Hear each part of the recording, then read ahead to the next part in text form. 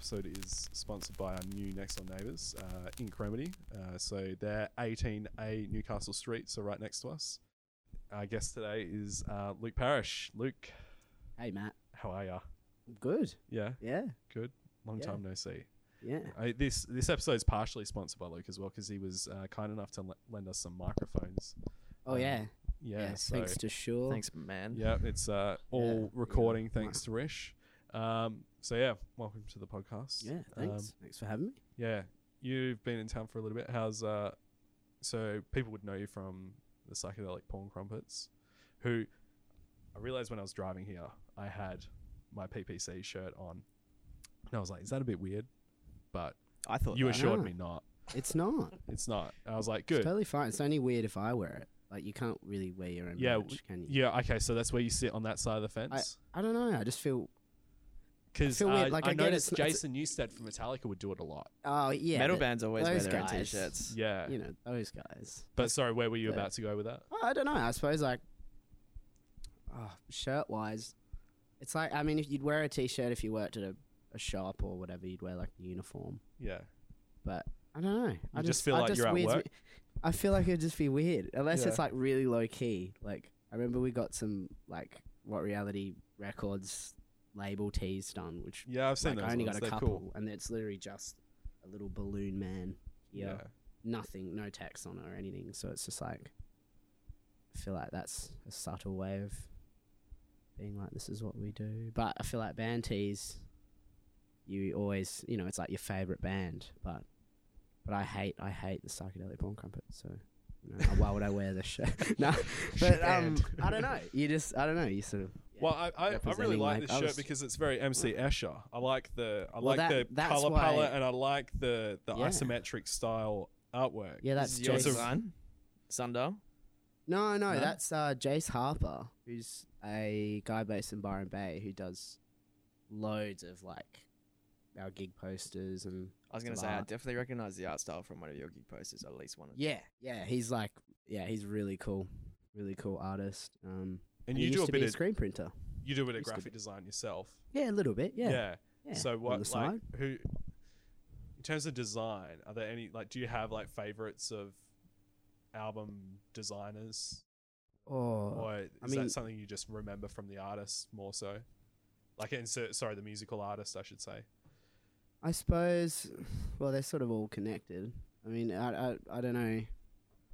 Like Leif Bajowski, he Yeah. did some amazing covers. I I'm really trying to like- remember. I know the name, but what were the covers that he did again? I can't remember. He did the Bonobo one. He did Inner Speaker, Tame Impala's album cover. Yeah, that's where I know it. What else did he do?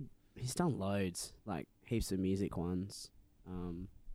That and who's the other guy? Storm. How do you say his name? Storm Thorgerson or whatever. The guy that did all the Thorgerson. Thorgerson. yeah. That was who I was trying to remember Yeah. from Hypnosis, who does all of Pink Floyd's We had a ones. bit of a chat about this, I think, on the first or second episode about Ye- cover design. Yeah, so did he do Tubular Bells as well? I think he's done. Oh, that Oh. makes a lot of sense. Yeah, I think he's If that's done right, yeah. most of them. Yeah, Mm. yeah, it's like that. That was like a golden age for cover design. Yeah, Because it was like no one knew where, like, well, not that there's really no one knew where the line was to be drawn. I guess it was like just an age of exploration with and new photography techniques and all that Is kind it a of crazy. photograph? I just always assumed it was Tubular painting. Bells. Yeah. Honestly, I have no that's the thing though. It's like, obviously like at least they didn't two have photographs. Photoshop back then, so there's always like some crazy story behind like how they How got they- yeah. these Yeah. things. Like animals, I think we talked about animals as well, and like Yeah. there's a really good story about how they had to have a photographer set up like fucking ages away. It was either hundreds of meters or it could have even been like up to a kilometer away. Or Is even this for the animals cover? for animals? Yeah, Yeah, because and it they is just a floated far this- away photo. Yeah, they floated a big pig balloon up and you had this guy like take a photo from ages away, and that was a series of photos, I guess, as many as you get, and they picked a shot from that shoot. it's so nuts. Yeah, it's crazy. It's- Whereas nowadays they would have just literally just like You could just superimposed drop a him in. pig. Yeah, I don't know the guy's name, but I did a couple of photography units when I was at uni. We got shown this documentary of this guy who would his thing was that he would take suburban style shots in the US kind of southern area and of streets and suburbs, but they were highly orchestrated, and he would this one particular shoot, at least, he got people who were in the neighborhood and said, "Oh, would you be in my photo?" And he literally takes like 5 days to compose this photo, finds the right angle. They've got like full on like scissor lift, kind of.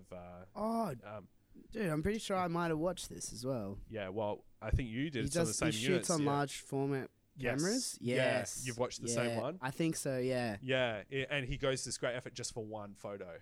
Yeah. He won't. It's not like he's doing a series even. He might do like 3 or something. But Yeah, it's he usually works just like- for one photo. Like almost like a movie shoot. He'll have like if he wants certain things in the shot, like Yeah, he'll have that in there as well. Like special effects. There's no special effects, so he's just like it's all has to be practical, in the yeah. photo. Yeah. What's Yeah, just here's a nuts. question, because you guys know way more about photography than me. I know virtually nothing. But what's to stop someone from, like, let's just say they wanted to catch a shot in motion, or like a snapshot of some motion. What's to stop someone from like shooting a short video and then just picking a screenshot from that video? Do people do that? Well, wouldn't know. because generally speaking, if it's motion and you've got like a still of that, it'll be at a high shutter speed, and generally you'll film at double what the frame rate is. Yeah. Will be your shutter speed. So if you're shooting for 60 frames a second, usually you'll shoot at 1/20th shutter speed. Yeah. Right.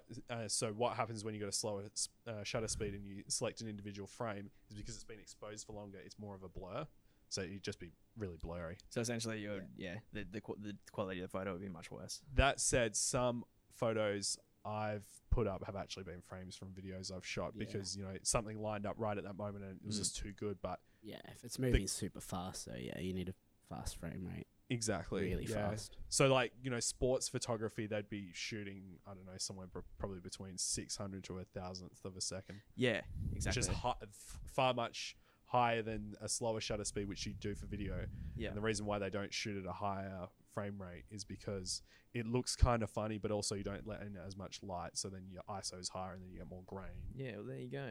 So, Learning stuff about photography. yeah. How many frames per second is the eye? Yeah. Lots of That's a good question. people taking pictures, Rish. People taking pictures. Yeah. I'm that- taking pictures. Yeah. So, yeah, that's what you've Just been a working little on recently. little side project. I Yeah. suppose, like keeping me busy when I'm home. Yeah. Sort of like, I'd say it's more, I don't know, it's more soundtracky than it is kind of music. It's a bit Yeah. of both. It's a bit of a journey. Like you were gracious enough to let me listen to it earlier today. Yeah. And yeah. you sent me a few songs here and there, but it was like I kind of got an experience of the full thing today. Yeah, yeah. And it is very much a journey. It is a soundtrack to something. It's very kind of It's heavily influenced, I suppose, by like, more, I don't know, more like flavors than songs, rather than being like, here's a, I suppose there's songs weaving into it. because there's really no verse chorus Yeah. structure to it at all. No, There's no. maybe a couple little moments of that, but Yeah, I I don't know. suppose I kind of Can't like remember. how people like the Avalanches and stuff sort of create a mood with people talking, and there's always like, it feels like you're somewhere else. very textured. Very many textured. layers. Yeah. So are you using what medium are you using to create it? Are you sampling, or are you using instruments, or are you using a bit of both? It's a blend. Like, there's a lot of like stuff just recorded on my phone. There's a lot of, I tracked all like the drums and basses and guitars and stuff at home properly. But most of the samples are kind of just, there might be a string sample here and there, or semi-orchestral stuff, or just, it's kind of, I wouldn't say it's like the Avalanches in that it's all sample-based production. It's like the samples kind of just They kind flow of in and out of it on top. Like, kind of just add another layer to it. yeah, it's like adding another layer to sort of, all like self-recorded audio stuff. And that Yeah. said, as well, with the layering technique of recording and like kind of like painting a picture, I guess. How do you sort of do that with breaking it down and and playing it performing it live in mind, or do you just want to like sort of like do you just want to create something and keep it for yourself, or do you want to release it, or?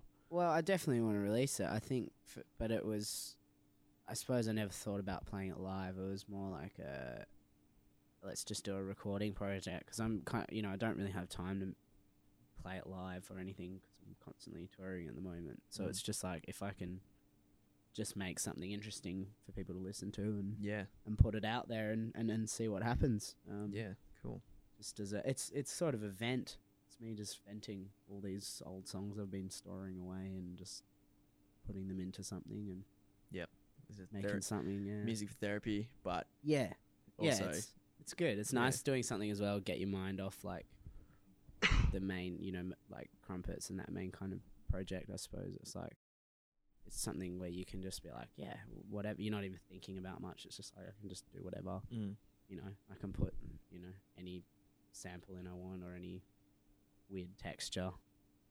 I suppose you don't have to go through a filter of other people or mixing or mastering engineers or anything. It's just like, just throw that in there. Yeah. Free for all. Yeah, you can scratch other itches. Yeah. Musically. Exactly. Yeah, Yeah. you can get. I can get out of the main genre and kind of blend. Do a little blend. Yeah. So you're a bit of a jazz man. I ran into you at Mild Life the other night. Oh yes, Excellent jazz band. great band actually. Well, more than just jazz. Jazz Yeah. is one segment of it, I feel. Yeah, it's that sort of upbeat, very upbeat kind of. Yeah, it's like Wow. disco, funky kind of rhythms, and I was thinking as I was watching them that it reminded me of some moments in Animals. To bring it to loop back to that, it was like somewhere between Animals and Daft Punk. Yeah, because It's like sits right dead center of that. Floyd definitely dabbled in a bit of funky stuff, a bit of slap bass. I Yeah, think there's a moment on Live at Pompeii yeah, where they do that, yeah. and like the driven synths in the background, that sort of stuff. Yeah, Yeah. that's what I like about Mild Life. is Yeah, It's got a lot of that. The latest single's got this like cool kind of lute synth background thing. Yeah. It's really cool. I'm pretty disappointed I didn't get down to that one actually, and I found out because I could have had a lift down to Mojo's as well. And I forgot Oh, all really? that. Yeah, I could have made it, but live and learn. Oh, they are Australian, so they'll be back. Yeah, Sometime so soon, won't miss for it next sure. time. That's for sure.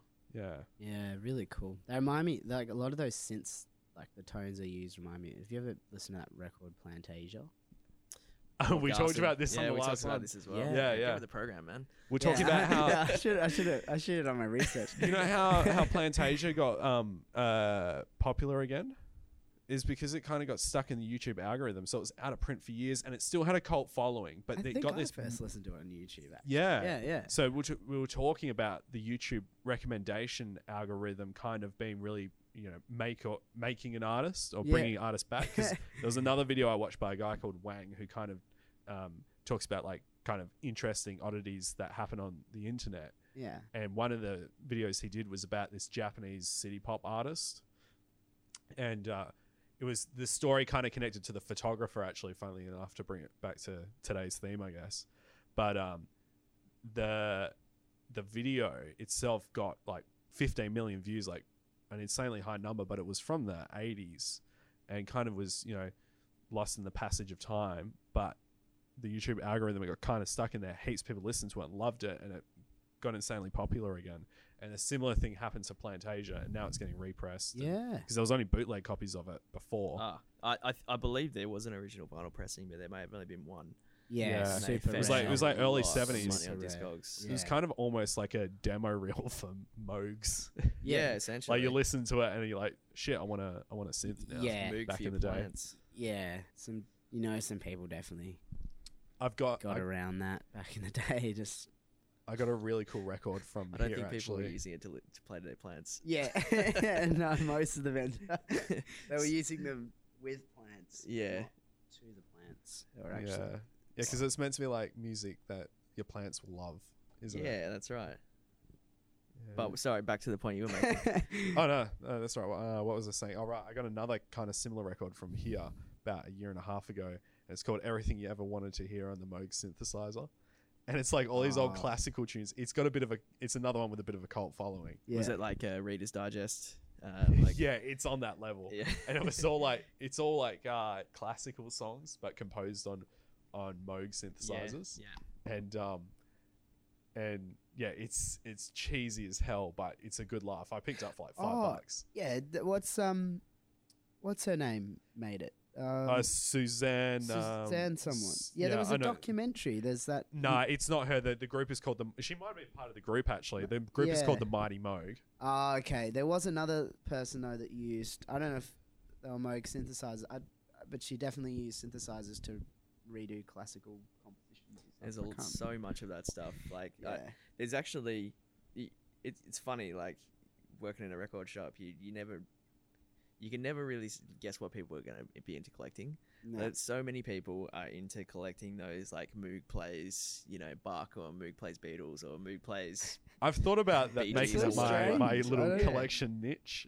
Is the there's Moog demo this- albums. yeah. Moog There's demos. no such, well, unless you walk into an op shop, pretty much. But even if you walk into any record shop and look in their bargain bin, or just look at the stuff that's been sitting there for ages, you never know what you're gonna find. There's always someone out there who is looking for it. And it's just one man's trash is another man's treasure, kind of. Yeah. Yeah. Oh, definitely. Like if you're into Kamal, you're gonna Oh man, you could have every Kamal record. you're living your times- best life if you're into times like Kamal. 100. Yeah, 100%. I went op shopping yesterday, and yeah, all I could find was like Scottish bagpipes, Yeah. Kamal, Yeah, exactly. like Harry Seacombe, The Naked Vicar. Have you ever seen that one? No, Really, No, really that's pretty suspect niche. covers. Like, I'm not even gonna, for fear of like controversy, I'm not even gonna actually describe what was on the cover of this one. But yeah. like, go and One that Google. would not be accepted today is what you're saying. Yeah, definitely not. Like, this was all humor once upon a time as well. But yeah, Is this like 70s? kind it must have been 60s? 70s. But yeah, just Google Naked Vicar or whatever cover, and you'll see what comes up. Yeah, there were some pretty raunchy covers back then. Definitely. All the German ones, the German like Top of the Pops albums and stuff like that, they all have super raunchy covers, and there's people who collect those as well. I'm sure. oh yeah, I bet. Really, really sexually suggestive covers. If there's not like a certain amount of percentage of skin on the cover, they won't keep it on their shelf. And I think they were a lot There's looser a about that sort of thing threshold. in Europe as well, though. Like, they seem pretty loosey goosey about it all back then. Yeah, there's some strange. Yeah, I suppose it was trying to push the envelope as much as the music. It's like, Do you go Yes. do you go record digging Is when a you're on thing. tour in Yeah. like international cities? this is the thing. We have this like, because me, our tour manager, Jack, and now Chris Young, who's plays with us as well. We're like addicts with vinyl. So when we're on tour, we'll all see a store and we're all just like, oh, come on. And all of us are just like, no, don't go in, because you can't. It's so hard to get stuff back. Like, you have to carry it around with you everywhere for a start. And when you're going in and out of the van in a different city every day, you don't want to be carrying It's an around heaps of obligation at that records. point. Like, I might get like 2 or 3, and then I can bring them back in a tote bag, like as carry-on luggage or whatever. But it's kind of like, it's a curse because you find so much good stuff. Like, Yeah. I mean, we did a show in Rough Trade Records in London a few weeks ago, and that was just torture. They're like, yeah, you guys can get 30% off, and like it's all good, and we're all just like, oh, like control yourself, because It must be the worst part about touring. yeah, yeah, probably. Have either I of mean- you gone record digging in Japan? No, it's on my bucket No, list, though. I will. I Yeah. hear actually Kyoto is the place to go if you want to go vinyl digging in Japan. That's like from what I hear, that's the vinyl capital of Japan. And Disc Union, you probably would have heard of that place. Yeah, I've heard it. Yeah, Yeah. Disc Union. So that's sort of like, I don't know if it must be independently owned, but that's like the major record store chain in Yeah. Japan, and it's so huge, and they've got such a massive selection of like used vinyl that they have like a separate Disc Union store for each genre of music. So there's What? like a Disc Union jazz, Disc Union rock and roll, Disc Union Man. R&B, Disc Union electronic or whatever. Insane. Like, I would makes imagine Amoeba that. look like a crate. Yes. I was trying to think of something. Yeah. Palette.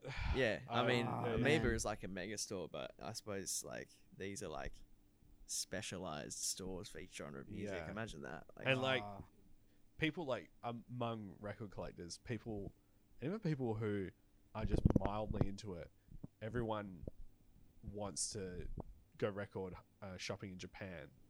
Like, it's just the kind of thing, because obviously, you know, you got the Japanese covers with how they've got the paper sleeves over it. And there's an extra element to the artwork. Yeah, well, the spine things. actually- And then the Japanese bonus tracks as well are a thing. yeah. So it's really weird. Like, we got asked to do a Japanese, I think it was like a Japanese pressing or something of our latest record, but they said you had to have a bonus track on there. yeah.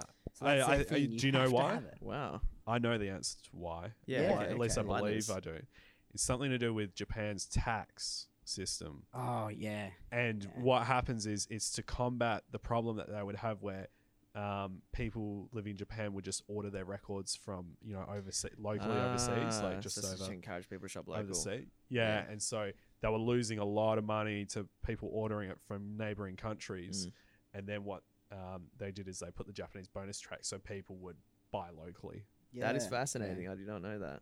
Yeah, I'll be there next month, but I'm not going to Kyoto, which is yeah. upsetting now. I'm that Where sure are you there's going? about this. plenty of other places though. I think there's probably Disc Union like Probably in Tokyo. all over Japan. I mean, Yeah. if they've got a shop for must every be. genre, I'm sure they've at least branched out to other Japanese cities. Yeah, so. yeah. In 20 years' time, we'll have like a JB Hi-Fi for every genre. I'm sure. Sad. In the dystopian R.I.P. future that we're headed towards. Shannon Knoll Records on special. Yeah, coming to a Westfield shopping centre near you. Yeah. I Shannon remember- Knoll Live, Daryl Braithwaite. I remember when playing horses for 18 hours. Delta Horses Goodrum loop. came to the JB Hi-Fi I worked at. Who did? Delta Goodrum. Oh, really? Yeah.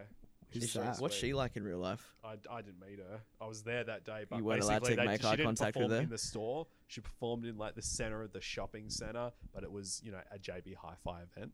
Yeah. And then what you could do is they just took heaps of stock of the CDs and you could get it signed, and obviously, you know, that's how they made the money. Yeah, out of we it.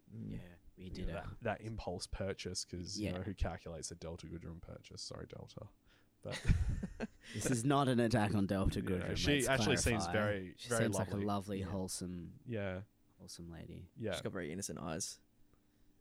Yeah, she's probably never done anything wrong. yeah. Anyway, back to She was an angel sent down upon Australia to grace our screens. What are her bangers now? What's she bringing out now? she just hosts X Factor, I'm pretty sure, Ah, or she's a judge, I should say. She's a judge. Yeah. What's her name? Trying to shut X Factor down. What's that? What's her name? The Sydney premiere. Wait, Trying what? no, it's What's trying this? to shut down the X Factor. Who? No, what's her name? Oh. Someone actually tried A to do singer this? or No, like a, no, the lady that was against Ecstasy in Sydney was Oh, trying to shut the festivals down. The premier. I think, What's her yeah. name? Not. I know who you're talking about. I'm yeah, picture. I I'm know her picturing face her because in Brown my head. Cardigans posted it but- heaps. Oh, But, what's her um, name? Something. Yeah. She's And people got like always a, make memes about how she's just like always against fun. Yeah, she's a bit of a Yeah. demure looking. Stop it. Like Yeah. she's a bit Yeah. dour. But yeah, in my head, I was like piecing together her with the X Factor, and then anyway, just went nowhere. I didn't make the dots connect. Just the neurons didn't fire. The neurons did not fire. Uh, I had two different stories. I had a question actually. I wanted to ask you, and it goes back to the touring thing. Yeah. What was it?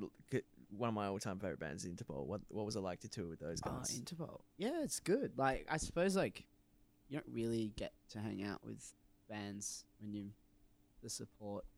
They kind of have their own sort of world. Yeah. They're really nice guys. Like, we were amazed they asked us, because we did a show with them in Melbourne. Yeah, that's right. I remember A seeing that. one-time show, and then they asked us to do 2 more shows in Germany. So it was just, it's cool. Like we're kind of completely different bands. Well, yeah, exactly. Totally different, different genres and different Yeah. vibe, different feeling. It's more. but- That's more of a thing now. I've noticed. Yeah, I 'Cause you think used to it's get like support acts used to kind of just be like a light version of whatever you were about to see. But Yeah. now the thing is like they just get something from a genre that's, you know, maybe the same tempo but otherwise we're like completely way different. more metal, and they're like kind of Yeah. I don't know, it's strange. But it's like something like they obviously enjoy. Mm. Like they really like it and they want to It's- show it to you, which yeah. is cool. And I like that. I like that it's changed into that. You know. Yeah. Keep your eyes peeled for the next support slot by the Porn Crumpets for Delta Goodrum's upcoming. Well, this is tour. this is the things we got to keep the doors open. When I've- Delta comes knocking, you want to be ready to You be able better- to you put her wanna in be that ready. slot. Oh man, yeah, why not? Optus Stadium. See you there. Yeah. There you go. Be there Be there or be sometime. yeah, or be square. Yeah, but it was I suppose back to your question. I suppose it was pretty cool seeing. I mean, it's good to see people of that caliber that have been touring for like 20 years, and they're like, Mm. their production and their team, and they're just like the way things operate at that level. You get a real inside kind of How it's Like a like, tight the- ship. the Yeah. professionalism. of the professionalism and how the whole thing kind of runs Mm. behind in bigger venues and stuff like that. which Did is you kinda get a cool. chance to like pick their brains about like well, I'm sure you weren't like like you said you weren't hanging out all the time, but Yeah, you might have had a I mean I suppose like it's kind of they keep to themselves quite a bit. Mm. Like they'll just kind of be in their green room and we'll be in ours and sort of say hello in passing and yeah. thank them for the getting us on for the shows and stuff. But I suppose it's not, especially with that sort of level. I suppose with their level, it's sort of, I don't know. There is that kind of separation, Mm. But then, yeah, it was like I suppose the closer you get to the level of the band you're supporting, that separation kind of comes down. It shouldn't be like that, but it kind of is. Yeah, I yeah. suppose. It's funny how that is, but I can definitely.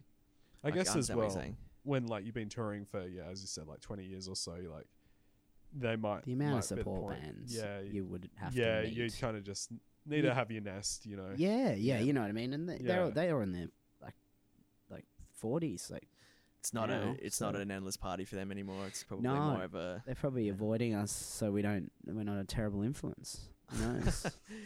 yeah. Because we're still even in the last 2-3 years I've chilled out quite a bit on tour. I suppose that can't keep it up.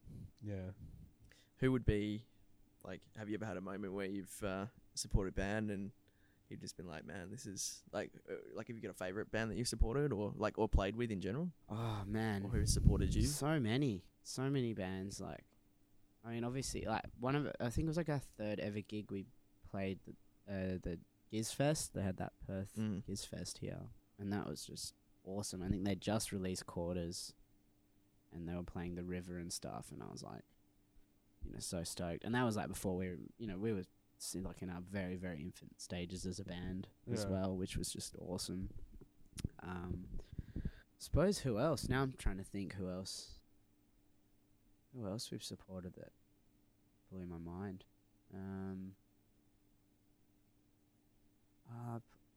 I actually played recently with Home Shake in Oh, Manchester, nice. which was really cool. That's cool. Yeah. Yeah, it was a weird. The venue was a weird vibe, but that was amazing. Like to see that. That was cool. Just trying to think. My brain's like I'll put you on the spot. man. memories. Yeah. Yeah. I'm sure it Uh, becomes like all a blur after a while as well. Obviously, like each moment is I've significant, seen- but like So many. In I the mean, timeline in your supporting brain, Royal it's- Blood was cool. Like yeah, that's were- pretty cool. they're an amazingly heavy band for a 2-piece. I That remember would being be a bit something spun you'd have out to experience myself. live. Totally. I remember being a bit spun out myself actually because I was walking in the shopping center one day and they had the digital displays and the ad for that gig came up and your logo was like splashed in the middle of the shopping center. There's like families and all that. And I was Yeah. like, wow, this is they've entered a new realm of logo space. Pushing the PC envelope. The Yeah. Porn Crumpets envelope. Yeah. Show your kids. Yeah. Oh man, now I'm trying to think. There's definitely some bands that I really like that we supported, but maybe years ago, maybe can't even remember. Brain's turned off now. This That's is the all right. part you edit Maybe out. just interject with it when it comes to yeah, mind. just randomly you're talking about something completely different. Yeah. Ah! Just feel free to change the subject. Yeah, that's kind of sad though, isn't it? That I can't just go. No, that's Mm, okay. I- I'm like we are recording something live, and I've just asked you a question. Like, yeah, it's pretty easy for you to go. Oh, It's more like I just remember like what I've done in the last 4 or 5 years. Like, what have I done? no, that's fair enough. Was I there? Maybe. Who knows, man? Who knows? It's like Woodstock. If you remember, you weren't even there. Someone's man. got one of those things from Men in Black and just Yeah. all the bands you've ever played with. Go Yeah. on. That was a great movie. The first one. That was a childhood favorite of Yeah, mine. it's great. It went downhill after that, but that first one. Now we've got Hemsworth at the helm. He's the new MIB. Oh, I saw it. Yeah, I saw an ad for it on a Can the world bus. handle Mm. such a handsome man in black? They already handled him dressed as a Viking. That's Sure true. they can handle him in a suit. Now that It's just a Marvel's clean you know, cut done. Viking? So I've not gone into Marvel films, but apparently this last one is like the end of it, of this era of Is it the one that's called Marvel End films. Game? Yeah. Apparently they're done for a while at least. I hope so. I find it hard to believe though, It's because a little bit exhausting now. The world's it's getting sad for especially cult movies at the moment. Like things are just getting tarnished. Well, it's all Or kind of remade. like- Remade, yeah, but that's exactly like the remakes and the Disney's Yeah. just taking everything for a ride. They finally this got the rights to remaking Star every Wars. film they've got, It's all but over. in real Mm. life with CG is It's ridiculous. It is so stupid. yeah. How I about was- write something new? Yeah. How hard's that? I There's was so many shocked, great actually, stories you can to- tell. Why restrict yourself to those? That's yeah, so true. I mean, at the end of the day, I think we all know it's a Plenty of profit- other it's a profit stories thing, that they can but you know yeah. rip off copyright. I think it's rights. also laziness Yeah. as well. Sorry, I cut you off there, Liam. What were you saying? No, that's okay. There's, Yeah, they bought Fox recently, didn't they not? So Yeah. they pretty Yeah, much own they're what is just- that like?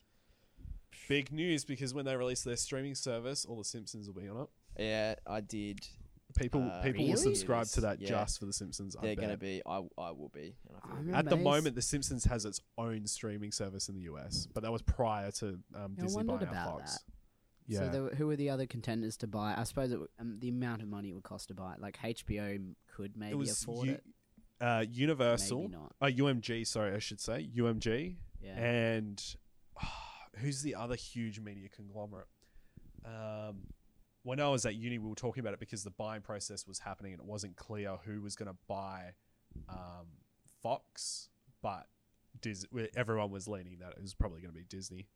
Yeah. But basically, it was a really interesting study piece because all these different conglomerates have got their streaming services coming out, and Fox has some really strong IP.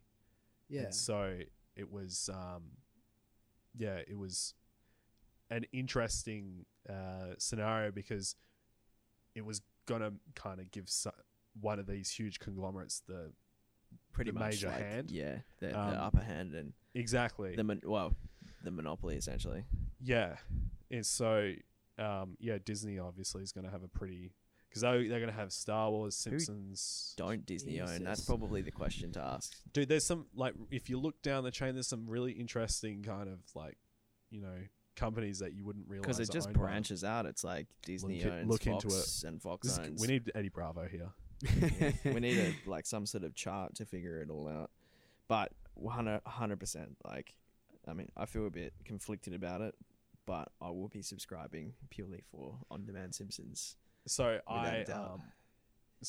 I have a folder on my portable hard drive for the TV shows I watch, and the only one that's in there because I keep it as it's the one reliable show that I will always sit down and enjoy watching is The Simpsons. Yeah. And I've got it as like it's the highest quality rip you could get for each season, and I've just got it on there, and it's seasons 1 to I think I even went up to as far as 20, but like season 15 is kind of where it loses me. A lot of people say that. I'm like, very forgiving. A lot of people are like even season 12. I thought up to season 17 was pretty good. I thought there was some episodes in season 17 that I thought were pretty funny, but that's just me. Are you much into The Simpsons, Rich? I Rich? was. Sorry.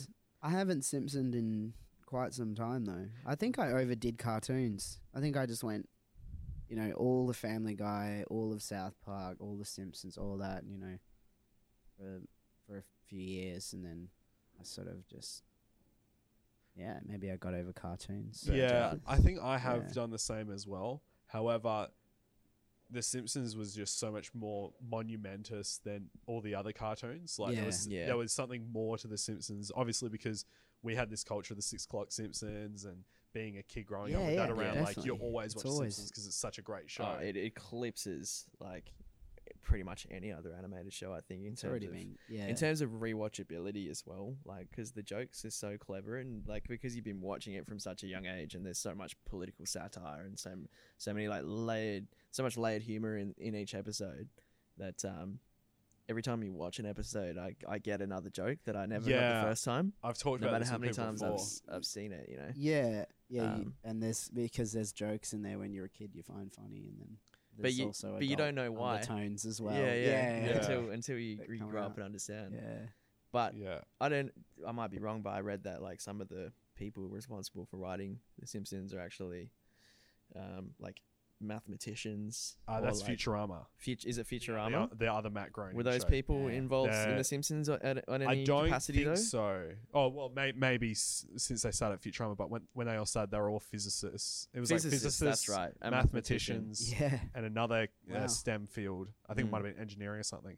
It's And there's amazing. actually an episode of Futurama that has a formula in there that scientists actually ended up using. Like one of them kind of, I've got no idea about how any of this works, but one of them had a formula that they worked on when they were at uni back in the day, and they never really touched and were doing the writing, and then they put it in the show, and then I think it was maybe mathematicians were looking would actually use that model, and like they kind of used that as like a bit of a foundation, way. and Yeah. worked on it That's a bit, amazing. and it kind of actually It pushed something an episode forward. of Futurama informed those Wow. STEM field workers. So, That's yeah, pretty. It had the That's a reach, pretty like- crazy fact. yeah, but like What about there was Okay. there was a bit of trivia about the Simpsons intro where Maggie gets scanned across the at the supermarket. IRS forever. Is it IRS forever? Is that what it says? That's the the episode joke. of the Simpsons where it's the fact That's the clip show. episode, Yeah. The right? clip episode. Yeah, They yeah. say that's what it is, but I don't think that's what it is. Yeah, no, I don't think it is either. but But that's what they. Yeah, I did read somewhere that there was a hidden mathematical equation in that Oh, I think like I've heard this as flashing well. in that flashing register thing, the digital display Yeah, Oh, or wow. whatever. I don't know what it is. I don't think you. It's just Easter eggs. Like, Yeah. It's one of those shows, you know. It's Yeah. just so clever. yeah, Yeah. much like a lot of music we were talking about before, like a lot of layers to discover new things, and Yeah. yeah, Yeah. Back to because music, like I guess. binged The Simpsons from when I was a young age, and then once I kind of went to uni and all that, I stopped engaging with it, and as the episodes started going downhill, stopped watching it for years, and then went back and revisited it. And yeah, it's one of those things where there's so many jokes that you're a kid and the cue for where you're meant to laugh, even though there's no laugh track. Mm. When there's a setup and a kind of a bit of a punchline, and you just kind of laugh because you think you get it. Yeah. But then when you're an adult, you understand that undertone a little bit better, Mm. and then I think it makes it even more funny. You don't really get that with other shows. Like, No, you I don't. think that's kind of part of The Simpsons' lasting appeal, so to Mm. speak, with our generation at least. I found that with like Monty Python films as well. Like, Yeah, right. when I was a kid, I watched those, and I was just like, Yeah, because they were very like middle fingery in a subtle way as well, like the same way The Simpsons is, or maybe less subtle. But there are a Yeah. lot of layered subtleties as yeah, well. yeah, definitely. Yeah, that That's makes clever. sense. Yeah. Yeah, I suppose the same with music. Definitely. Like when you sort of get those albums, and you're like, oh, I like that jangly bit, and then you turn out, you grow up, and you're like, oh, that was about something really heavy, or Yeah. and you're like, oh, wow, now it means something completely different to me, Like rather Maxwell's Silver Hammer. rather than just I like, yeah, And you're like singing along like, Yeah. and then you Yeah. realize it's got a Really guy jealous. like going, and you're like, what? How did I Yeah. not like pick up on this just before? fell into it as a kid, like The Beatles exactly. were quite had quite a morbid undertone, I think. Yeah. There's a lot of like really not sort of kosher shit going on with the Beatles. I Yeah, think. seriously, Like that a lot of people probably still don't know to this day. George Harrison actually produced some of Monty Python stuff, I believe. yeah, He was- he's actually in. Life of Brian. Well, he he funded cameos, it. doesn't he? Yeah. Yeah. But he funded produced it. Yeah, because they had like some. I think the company that was going to make the movie or something pulled out because of Yeah. I suppose the risk of the religious kind of joke of it. Yeah. And then George pretty much was just like paid for it. Just like yeah. yeah. That he And read then- the script and he was like, Yeah. "You guys are He's like, definitely this gonna make has this." to be released. Yeah. Like, and then he actually cameos in it as well. Yeah, it's brilliant. Yeah. Yeah. Is George your favorite Beatle? George is my favourite Beatle. Yeah, he's my favorite Beatle. Yeah, Definitely. Liam, who's your favorite Beatle? George is my favorite Beatle. But having said that, I enjoy like John Lennon's music probably more than I enjoy George Harrison's music. Yeah, I It's never really probably got a bit into of the a solo Beatles controversial stuff. opinion. I think John Lennon made like a lot of shit music as well. Yeah. But Mind Games, like that whole album from start to finish, that's Yeah. like my jam. I But think- George was a more talented songwriter, and he was definitely a more talented guitarist. And he was like, I suppose maybe. Yeah, that's a hard one. I feel like they all kind of. they all brought something different. Like, Yeah. and like I like John Lennon's music more probably because it like appeals to like the my poppier kind of like, you know, I like a hook and I like the catchiness. Yeah, I think Well, George went down like a different path, didn't he? He sort of went down that kind of Very that spiritual. spiritual enlightenment Yeah. kind of Mm. path, and there's Mm. that All Things Must Pass album, which is really great. That's Yeah. got some. That's yeah. Absolutely. And I think that's my favorite solo Beatles album. 100%. All things must pass, man, and it's Yeah. epic too. And it's a double album too. I just, Yeah, it's a triple yeah. actually. It's a triple on You're vinyl. right. On Mm. CD, I think it's a double. I don't think you have Yeah. to be such a spiritual person to appreciate that album either. Like, it's just got No. so much. It's just an uplifting Yeah, it is. Kind of. Absolutely. piece. Have you It's watched the great. Scorsese documentary on Living in the Material World? It's Yes, a 2-part yeah. HBO one. That about is George an amazing Harrison. doco. I yeah. don't have HBO or anything like that. I've- What else is it streaming on? Anything like anywhere? HBO don't fuck with anyone. I have Where do. can I You watch it? Where straight can up pirate I it. do have Oh, a Foxtel, couple sorry, of Foxtel. Foxtel. Yeah, Yeah, okay. I've got a couple of MP4s somewhere. I'll have to track those down for sure. But actually, Scorsese recently did I think another film about. Oh no, sorry. The first one he did that I was aware of was about the Rolling Stones. I did the And Bob then he Dylan did one recently. Rolling didn't he, on Thunder Review. Netflix? Yeah, I haven't someone- watched that yet. I haven't Someone either. told me about it the other day. Yeah, apparently it's really good. But yeah, his music documentaries are fucking really good. Yeah. He's so well researched and like he gets, I don't know, like I suppose it depends. I haven't seen Rolling Thunder Review. I don't know if he gets any new footage of Bob Dylan or whether he's assembling it from old footage or whatever. But Yeah, Yeah. I think it's I don't think Old Bob Dylan's footage. probably into doing He, new I know interview he on camera interviews these days. Bob. yeah, now. he does. Yeah, okay. like a It's bit of retrospective a, thing. Yeah, back and forth in time. Oh, so he does actually Yeah. have. He interviews Bob Dylan, as far as I'm aware. Yeah, you know, right. Yeah. Yeah, because I don't know he's if not a very he's- public he- person these days. No, Bob Dylan. Yeah. he's still gigging. He did. Yeah, Yeah. he toured last year. Yeah. But yeah, that's one I definitely want to see. But yeah, I wasn't aware he did another one as well. Yeah. I don't About, know what else he's probably done loads. Yeah, oh, did he probably. Did he do Crossfire Hurricane? Yeah, that was the first one that I was Stones aware of. one. Yeah, but Yeah. that was more of like a. haven't Was that a seen that one. documentary? Is Or was that that like good? it was a live It was a- concert basically, wasn't it? No, Ah, no, okay. that's Oh, that's Shine a Light? Shine a Light. So he's done a It's- couple of Stones ones. yeah. Crossfire Hurricane's like the history start to Yeah, finish. right. No, I haven't seen that one. I have seen Um, Shine a Light. And the other one that's really good. I don't know if Scorsese did it, but Exile on Main Street. That is about. I have seen a documentary it where, about and the it's album, about the or- writing process and how they had to live in In a that mansion in house in France, France, because yeah. they were wanted for tax evasion and Oh, what? So Yeah. so they I have basically no idea about this. That's a the weird English story. Government was taxing them like 90-something% because of how much the Stones were earning as a band. So they just like eloped to France, the south of France, and just lived in this massive house. Had a truck basically parked out the front of this house that was a mobile recording studio, and they'd run all the lines into the house basement, and they would just have huge like raging parties every night and just living in France. And the And stories that's when are crazy. that album Exile I've Main read- Street was That's how it Yeah. was recorded. recorded. That's the essentially. album. Yeah, Exile Yeah. Main Street Oh, was made man. in. I think they did a bit of tracking in America as well, but Maybe some most of it overdubbing or was- something like that. Yeah, Yeah. but it's just like Ah, that- the stories are that's crazy. interesting. Oh man, Like, it's insane. Keith had like a $1,000 a day heroin habit or something like that this- at that point. yeah, What? and And apparently, yeah, It caused a lot of problems because like between recording, like someone had to go and find Keith Richards like $1,000 worth of heroin each day. yeah, Before he was actually functional.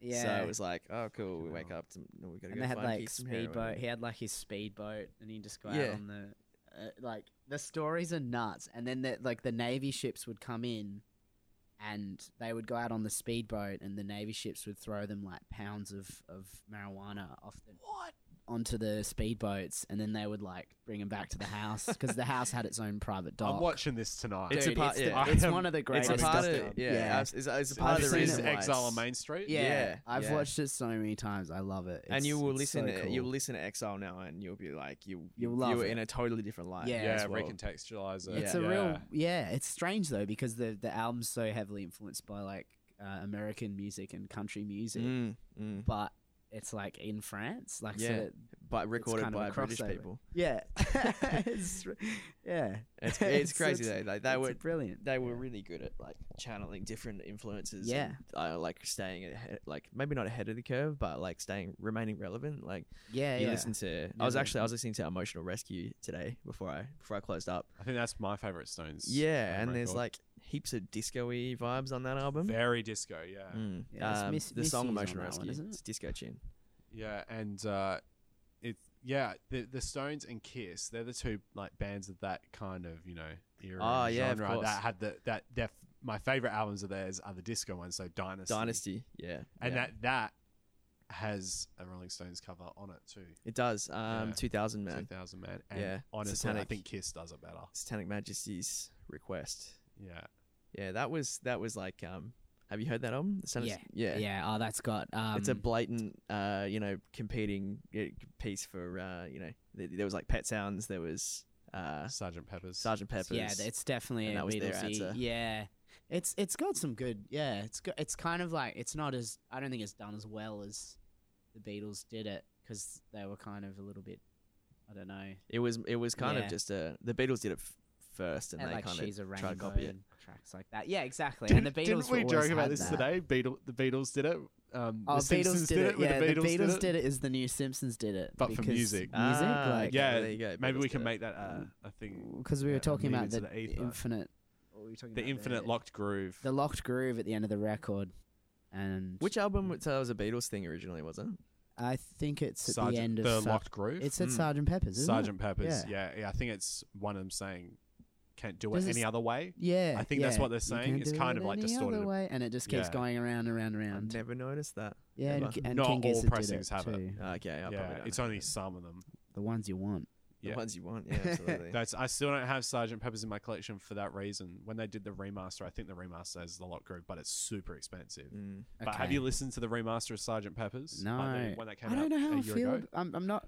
No, trust me. Yeah, Okay. you want to. All right. Well, here's the I'll thing. give So it a go. you know how you got the mono versions of the albums and the stereo versions? Yeah. I think Sgt. Pepper's just had a stereo version anyway. But when they did the remasters of the original series of remasters, or the stereo masters, I should say, sorry, of the Beatles albums, they did it in basically an afternoon. And it was super rushed. The drums are panned all the way to one side on a lot of tracks. And Yeah, I think I've it's- got a version kind of yeah. like that. Yeah. yeah, it like I originally didn't care about it, and then I heard an interview with Paul McCartney where he said he heard things again that he completely had forgotten about, even though he checks in, so to speak, with those albums. So this was remastered at Abbey Road, wasn't it? Yeah. Is this the Yeah, one? it's a Yeah. remix remaster. It Remix came out about remaster. a year or two ago, but they Yeah. only did Sergeant Pepper's. Like Or they is did it the Audio remasters Fidelity? a few years Is it- ago. Is it that label, Audio Fidelity? I don't know. It'll be on Apple. Yeah, on Oh, their- so it their wasn't a own vinyl label release. It was still. like a. It's on vinyl. They did Okay. it. They did everything: vinyl, CD, and digital. But it's It's- like if you look up the 2017 edition, I think it is. It's interesting though because there It's was very yeah. good. I Yeah. originally was like, oh, how much better can it get? And then I listened to it and I was like, Okay. wow, this is. I'll give it very a different. go. It might as Yeah. well be a completely different listening experience. Really? Okay, Yeah, wow. It's very different. So I There you remember go. there was someone made a comment. There was like a documentary or something where they were like, "What's the best way to listen to a Beatles album?" And the guy, it was an engineer, was working with them at the time. Not not George the mate. Martin. Not George. It was another guy, and he was saying, listen to the Beatles in mono because that's how they would have heard it. Because Yeah. a lot of the time they were traveling and touring during I suppose this was right up until before they stopped touring altogether, but they were getting sent the mixes by mono, so they were approving stuff basically by, not that they were engineers or anything, but they, you know what I mean, they were their final sign-offs on all Beatles mixes were in mono pretty much, which is interesting. So Yeah. you'd be like, do you want to hear it how they heard it, or do you want to hear it Yeah. how the engineers How they engineered it gimmicked. basically in stereo Yeah. field? Like, yeah. I suppose there was a record store day this year. There was a re-release of the first Woodstock compilation on vinyl. So you would have seen that around. Oh, I did see that. Yeah, yeah. And it's basically the PA mix. Yeah. So I was gonna say that's a it's in- sample mix. Hey? yeah, it's in full mono. It's the fully expanded edition. So all of the tracks that were cut down originally for the first release, they've reinstated those, put it on a triple vinyl, and you're basically hearing what you would have heard if you were standing somewhere in the crowd, in between the PA speakers. I'm not gonna say it's pretty rough, but I mean, having yeah, said what do you that- expect for a desk mix back then? yeah, It's like- exactly. But having said Yeah. that, just for the sake of like the importance of it, yeah, and the Historical flavour as well. significance. You get Yeah. from it. to hear Yeah. it, and it's all the you hear all the introductions and all the banter through the mics and everything, and yeah, it's just like you said, it's Close your it's eyes. a and different man. experience. Yeah, I suppose Yeah. that goes back to what we were talking about earlier, where using ambient noise and using environmental sounds with music kind of Yeah, makes you feel like you're somewhere else. yeah. That's how Brian Eno got into ambient music, because he was, I think the story is that he was at home one day and he couldn't get his stereo system work properly or something, and it was only just working, and then the rain came in and like he was hearing, you know, the rain hitting his roof, and he, you know, had this spark of a moment where he was like, oh, what if you could create music that's equally in the background as it is, you know, listenable, and you Yeah. can pay attention to it. And that was kind of the catalyst for him to start exploring ambient. And that's, you know, back then that was Brian Eno was a rock star, and you know, now we know him as like that ambient electronic Yeah, he's pioneer. way more well known for He's that. definitely Yeah. A lot of people like probably don't even know that he was in Roxy Music, and you know, I he's- always forget about I that. didn't know that. I'd heard of Eno long before I knew he was in Roxy Music. I had no idea that he produced the first Devo album. Yeah, he's produced Oh, like wow. you look at his production like credit, like he's done so much that I had no idea that he did. Like he produced U2's like probably biggest albums as well, and Yeah, which I I had didn't no know. idea, because I only looked up his credits the other day because I listened to that Boards of Canada to our mixtape, Yeah. and the Devo tracks stood out to me, and I looked up the track listing, and I was like, wow, that's a really interesting song. I always wiped the, you know, Devo was obviously always the Whip It band. Yeah. And I just thought it was like a funky, you know, cocaine song from back in the Yeah. day, you know, like, and just, you know, Yeah. gets played a mix 94.5, and that's Yeah. as much as I assume yeah. about it. And then Devo I was like, gods, wow, man. Devo. I was like, oh, and I was like, man, Boards of There's Canada are playing Devo, and Super so Yeah. I went innovative through band. and You I do. looked at that album, and I was like, man, this is brilliant. And they were like, you know, they were very They started kind as a of quirky art punk band. punks. Yeah, Yeah. art rock, art punk. Do Are you we know not that, men? do you know how why they're called Devo? It's something to do with like they came up with this concept of like the devolution of man, That's correct. Yeah. and they were like, Well, it was a popular theory at the time that Yeah. the university they went at, which had a shooting, and there was something that happened in response. I didn't read the full story, yeah, but yeah, that's exactly right. Yeah, and that's how that it was a bullshit theory, and it was quite racist. Yeah. and they were kind of parodying it. yeah. The not whole band supporting was a it, yeah. parody, like the energy domes and the fucking matching jumpsuits and just the general tongue in cheek nature of everything they were doing. It was kind of like, yeah, going back to what you were saying, like they started as an art punk band, and they were basically just like satirizing everything. Yeah. It's there's definitely that other layer to them. That Very much Um, like the Residents in that well, way. Mark, Yeah. what's his name? Mark Mothersberg from Devo went on to I do think Mother's Boy or was it Mark What did he do? Mothersberg. You're probably right. So he did a bunch of Wes Anderson soundtracks. No shit. For real? Which movies? So he did Rushmore. I think he had some involvement in Grand Budapest and possibly. Love that film. Don't hold me to that, but I think but the main one he did was the Rushmore soundtrack. Been meaning to It watch was that in film, between. yes. It's a great movie. It's like part sort of garage rock kind of soundtrack, and then like there's all these really cool little Makes total sense, actually. jingles in between. 'Cause there's a Devo song on the soundtrack to Life Aquatic.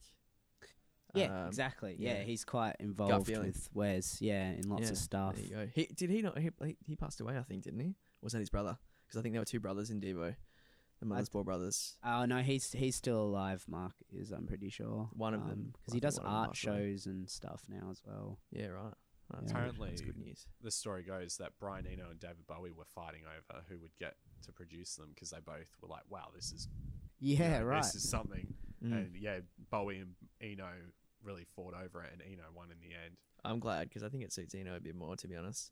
Yeah. I mean, well, in retrospect. I mean, Well, Bowie I could've was done something reading as amazing with it. well that it kind of didn't go as well as planned, and that Brian Eno tried to show them a lot of direction, but they kind of resisted, and that from what I could read, or from the tone I was gathering at least, that it kind of seemed like they were upset themselves for not kind of trusting Eno's direction a little bit more at the time. Yeah. And he recorded synths for a lot of tracks, but they only ended up using them on like 4 of the tracks. Which instead of album all. is this, by the way? Which The Devo first album? one? Are we Not Men, We're Are We- Devo? yeah. Yeah. So did he produce any of their other albums, or was it just that I one? think it was just that one. I think they moved on after that one. Yeah. I think. Because they definitely they took a more new wave approach to their songwriting after Yeah. that, which was, again, I think I was like a bit of a tongue-in-cheek kind of move as well, because new wave was like massive, but a lot of people in new wave were taking themselves very seriously Yeah. at the time, whereas Devo were kind of like a bit of a breath of fresh air, I imagine. Yeah. Like the groups like the KLF as well. They're very like that. I love art punk bands when there's a real kind of statement to art in itself. Did they not like set $1 million on fire? That's correct. Yeah, they So that's did. a pretty big statement. Really? Basically, yeah. What the Yeah. KLF Wow. did is so they started off And all doing their ambient records. albums. So Jimmy Cordy was part of the Orb with Alex Patterson, or Dr. Alex Patterson, however you want to refer to him. He's not actually a doctor. He just does He that. just He's self-titled he's himself as a doctor. He's an interesting bloke. Self-appointed. Yeah, pretty much. Wears one of those like things on his head, like the big silver circles. Just wears that everywhere. Yeah, probably reckons Just he's carries a like stethoscope. a doctor of dub or something like that. Dub Doctor. Yeah, probably something like that. But yeah, so Jimmy Cordy was in the Orb, and then they split up, and he created the KLF with Bill Drummond, who was an A&R rep for a record label. And so I think the first thing they did is they wrote the manual. Have you heard of the manual? No. So it was the first release they did. It's the manual by the KLF. You can only get it as a PDF online if you Google it. So first it's and it like comes up. not like a manuscript. What's the word I'm thinking of? Manifesto. A manifesto. It kind of, yeah. It's basically that, but it's called the manual. The number one way to the easy way to make a number one hit, I think, is the subheadline. Yeah. And it's basically them going through the whole process. It is a little dated because this is like early 90s, and so a lot of things aren't relevant anymore. But basically, they're talking directly to the audience, and they're telling you exactly what to do to make a number one hit. And so they're like, all right, now what you're going to do is you're going to open up the Yellow Pages, and you're going to find a recording studio. But you don't want to go the cheapest one. You want to find one where the guy recording it is, you're paying a little bit more, and he's willing to kind of do extra things for you for this reason, that reason, blah, blah, blah, blah. The next thing you're going to do is you're going to write some songs, and you do it in this key, and blah, blah, blah, blah, blah. And then it takes you all the way to the end of performing big concerts, right?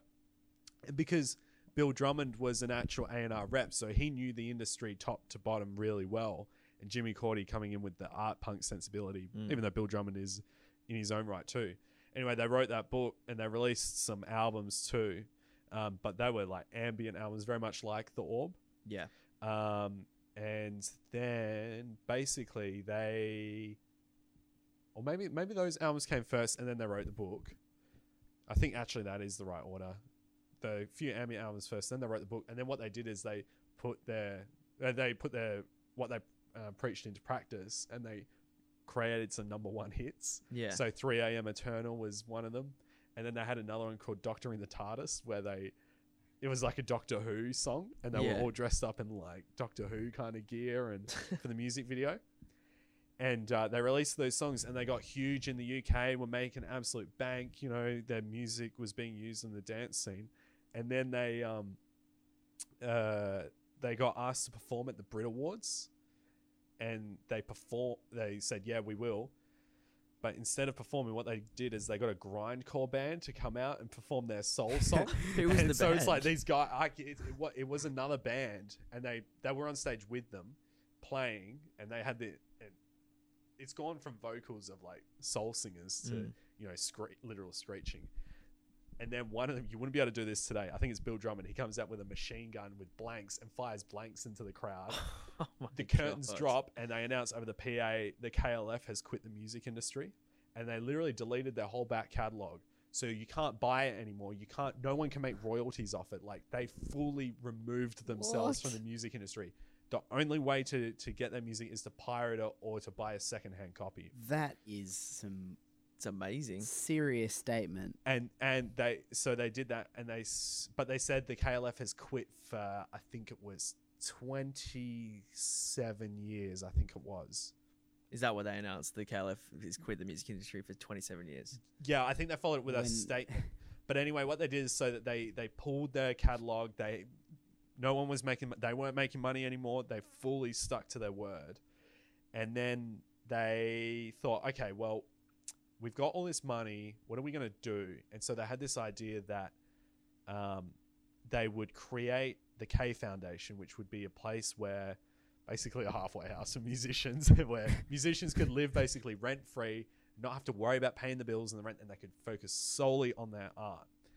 And I think it was about a year they did that or something like that, and it went terribly because they came to the conclusion that, because everything that came out of it was shit, and they came to the conclusion that great art comes from great adversity, and great struggle. Yeah. And that's where they kind of, realized that this wasn't a good idea. So they pulled out the K Foundation, and then they were like, all right, we got £1 million left. So way more than $1 million even. And they said, we got £1 million left. What do we do with that? And they kind of philosophized about how they didn't like how the money was controlling them and, the decisions they were making. And they said, let's burn it. And so what they did is, because most countries it would be a crime to do that, is they figured out there was a loophole that if they flew to this island, they could do it on the island and burn it and not be held legally liable. So they flew to this island. It was like off Scotland or something like that. And they filmed themselves doing it. And they took it around and they toured it just to get people's reactions, but they didn't make any money off the tour. Like, they made sure that there was no element where people could pin them and being like, oh, you burnt £1 million, but now you're making $2 million by, showcasing it. Yeah. But they fully did not make money off it. And there's a clip on YouTube of them on a Q&A style panel show. Yeah. And it's Jimmy Corti and Bill Drummond on this panel, and the singer from Def Leppard. And it's one of those ones where the crowd asks questions. Yeah. And people are really upset about this, and because people are like, oh, you could have given that money to homeless people, or you could have fixed these problems. And their point is like, hey, no, there's no less loaves of bread in the world because of this. And it was kind of a statement on. So they were trying to say, it's an economical problem. It's not like. Yeah, they were kind of commenting on how reliant we are humanity wise on economics as well. But they weren't even saying that. Like, that was obviously an element to it, but the point he makes as well is, hey, if we spent this on sex, drugs, and rock and roll, no one would give a shit. But because it's a lost opportunity that you think, oh, if only I had that money, that people get upset. Yeah, exactly. And it was really funny because when I found that out when I got into the KLF through venturing through ambient music, and I remember reading that story, and then the next day I went over to Mum's for lunch and I told my mum the story, and I was like, listen to this crazy story I found from this band from the 90s. And there was nothing that triggered me to investigate them. And my mum found that quite interesting. And anyway, left lunch, went back home and said, see you, Mum, blah, blah, blah. and I'm driving, and she calls me up and she goes, "You should put on the ABC radio right now. They're talking about your band." And I was like, "Oh, which one?" And then I put on the radio, and they were talking about the KLF doing this. Oh, And it was just wow. like the pure coincidence, like one of those crazy, we live in a matrix kind of moments. Yeah. But they were talking about it because there was a lady who'd written a book, and it was about opportunity, about money and the psychology of money. Yeah. And the point she made, she uses the KLF situation of them burning the £1 million as kind of the main, kind of point of return in terms of looking at examples of people getting upset over money and all that. But they were saying that the parts of the brain that involved with tools, so using instruments, but also opportunity light up when we see money, and it also releases an endorphin release. So it's one of the few things that engages those two parts of the brain, and that's why people are getting really upset, because with that comes a lot of emotion. Because it's a means to an end, I guess. Yeah, it means a lot of things. It's a representation of the exchange of goods and services, obviously. But yeah, that's a good album. Bloody That's a fascinating story. crazy story. I Yeah, had yeah. nothing to say. I just wanted to listen to that. I was Yeah, like, yeah, There's it's nothing to add. Can That's you just- find the footage of them like Burning it. firing a gun into the audience and like who Yeah, was that? yeah, it's all in there. Someone's put it all in like one 20-minute YouTube Wow. clip. There you I'll go. link it on the that's- podcast as Is well. Yeah, that they yeah. need a documentary? Oh, there would be. There a was few. got to be. Yeah, there would be a few. But I'll is be, there a uh, Scorsese one? doing some. Well, they were Googling very popular tonight. back in the day in the 90s. Yeah, I've heard of them. Yeah, I just Yeah. didn't realize that whole. Very similar to story. Devo in that art punk sensibility We Yeah. just had their album through the shop, a nice pristine secondhand copy. of the KLF. Yeah, I sold it though. What? Yeah, Oh, which one was it? it's the one with the speaker on the cover, the blue. Oh, okay, yeah, Yeah. that's all right. I'm not into that. It wasn't one of their ambient ones. It was like Yeah. it was very housey. That's the house one. Yeah, yeah. yeah. That's. I think it's the White Room. That's the one. Yeah. Yeah. My favorite album of theirs is called Chill Out, and it's very light Avalanche. Rish, you would love it. Okay. It's Chill Out. It's called Chill Out by the KLF, and it's a sample based album, just like the Avalanches. The Avalanches would have drawn a lot of inspiration. Yeah, from it. yeah, cool. And the idea is that the concept is that you're traveling through the southwest of America, and like you're on a train, and you can, you'll pass cars where like Jimi Hendrix is being blasted out, and they've got these samples. Yeah, but then I it love goes that. into like Yeah, real yeah. kind of rhythms, but it's a very Journey-esque kind of Yeah, album. great. It's awesome. Wow. One of my favorites. Yeah. You know the Orb, right? Yes. Yeah. Yeah. And they got the Adventures Beyond the Ultra World album. It's kind of like that in a way. Yeah. Okay. There's yeah. a really cool actual album from the Orb, technically, when Jimmy Cordy was still in it, and it's called Space.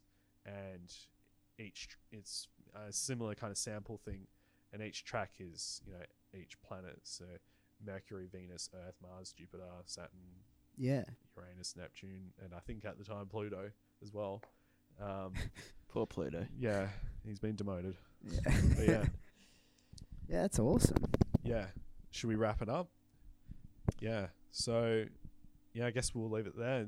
Rish, so just to kind of cap it off, so you've got your project, People Taking Pictures, coming out soon. It doesn't seem like you've got a date. Do you have a date yet? I mean, yeah, I suppose it's close to being finished. Yeah. You are teasing it at the moment. You've got an Instagram going yeah, for it yeah, and all I've that. just been putting little making bits really out there. short, sort of visual. So what's the handle for teasers. that one? Is it just It's some people taking pictures. some people taking pictures? Someone got people taking pictures first, so yeah. Yeah. I really wanted Cool Guy 1 2 3 4 5, but that's actually taken. So. Yeah. I think I've got that one actually. Try Cool Guy 69. Yeah, Yeah. yeah. Sure that one's not taken. You have to use lots of capital letters and Man, I remember when I worked at EB Games, we'd sign people up to the loyalty program, and some of the emails you get from people were crazy. Not safe for work. Yeah, very not safe for work. And they would come from very young people, and you'd be like, "Wow, I don't even think you know what that means." oh no. Yeah, someone just made me absolutely laugh. But yeah, anyway, so people taking pictures to be continued, and obviously Yeah. you've got the Crumpets. Yeah, we've just stuff just released, Just and now for the released. whatchamacallit? Yeah. Yeah. which is Oh, funny no, because yeah. if you don't know, You don't know. Now you know. It's very. I did think about that when my record arrived, and I You was like get- looking at the artwork, and I was like, yeah. you could be like, well, See, when you've forgotten the name of what's it, their you've latest actually record? remembered Is the it, name of it. what do you call it? What's the latest? Oh no, it is that. Was that the kind of concept between the? For I coming can't. up with the name? There were a bunch of names thrown around. I think in the end, Jack was like, "Now for the whatchamacallit," and I thought, yeah, that was pretty perfect. Yeah. I think it's Yeah, it is. fitting. Yeah. I don't think we can ever have a really serious overtone anymore Yeah. with the band name. So- It's like Yeah. Not like it's got to be lonerism. something really out there. Even if the music's You gotta really live up to the serious, name. Got to outdo the Yeah, band. you it's- got to it's- just keep everything on the surface up here, like really random, and then the music can be as deep as you want. It's like, yeah, it's I don't know, Yeah. scratching the surface. Well, that's what I like about the Crumpet stuff. Is it's there's this complete wacky silliness, but sincerity to it too, simultaneously. yeah, it's kind of like everyday life, isn't it? You just sort Yeah. of- yeah. You Just gotta have a laugh. everything's funny until you're having a bad day. Yeah. So there's Good way to put it. yeah, great summary. That's album number 4's title. Yeah, everything's all good until you're having a bad day. Yeah, that's it. Part 1. Always look on. Oh, that one's already taken. Yeah. And once again, this episode was sponsored by our new next door neighbours, Ink Remedy. If you want to sponsor an episode, please reach out to us. The email that we've set up is rhubarbpod, so rhubarbpod@gmail.com. If you have any suggestions for anything for the show, or you want to reach out and jump behind the mic too, please let us know. If you want to sponsor an episode, Or just Up to say, let us know. give us some feedback. If we Yeah. got anything wrong, please complain to us. Yeah, we like As those the old emails. internet adage goes, if you want to know something on the internet, don't ask, say the wrong thing, and someone will correct you. So that's how you get a response quicker. Say the wrong thing, and someone Yeah, will. that's it. We're purposely slotting frustratingly- in like incorrect facts just to try to drum up some Yeah, this is viewership. actually our research. Yeah. Yeah. Cool. So All right. Thank you good. again, Liam. Is there anything that you need to say for? Oh no, not really. Thanks for listening, and thanks for being here, Luke. Really Yeah. appreciate it. Oh no, appreciate it. Yeah, thanks for having Yeah. me. All right. See you later, boys. Good Right on. dance. See you later.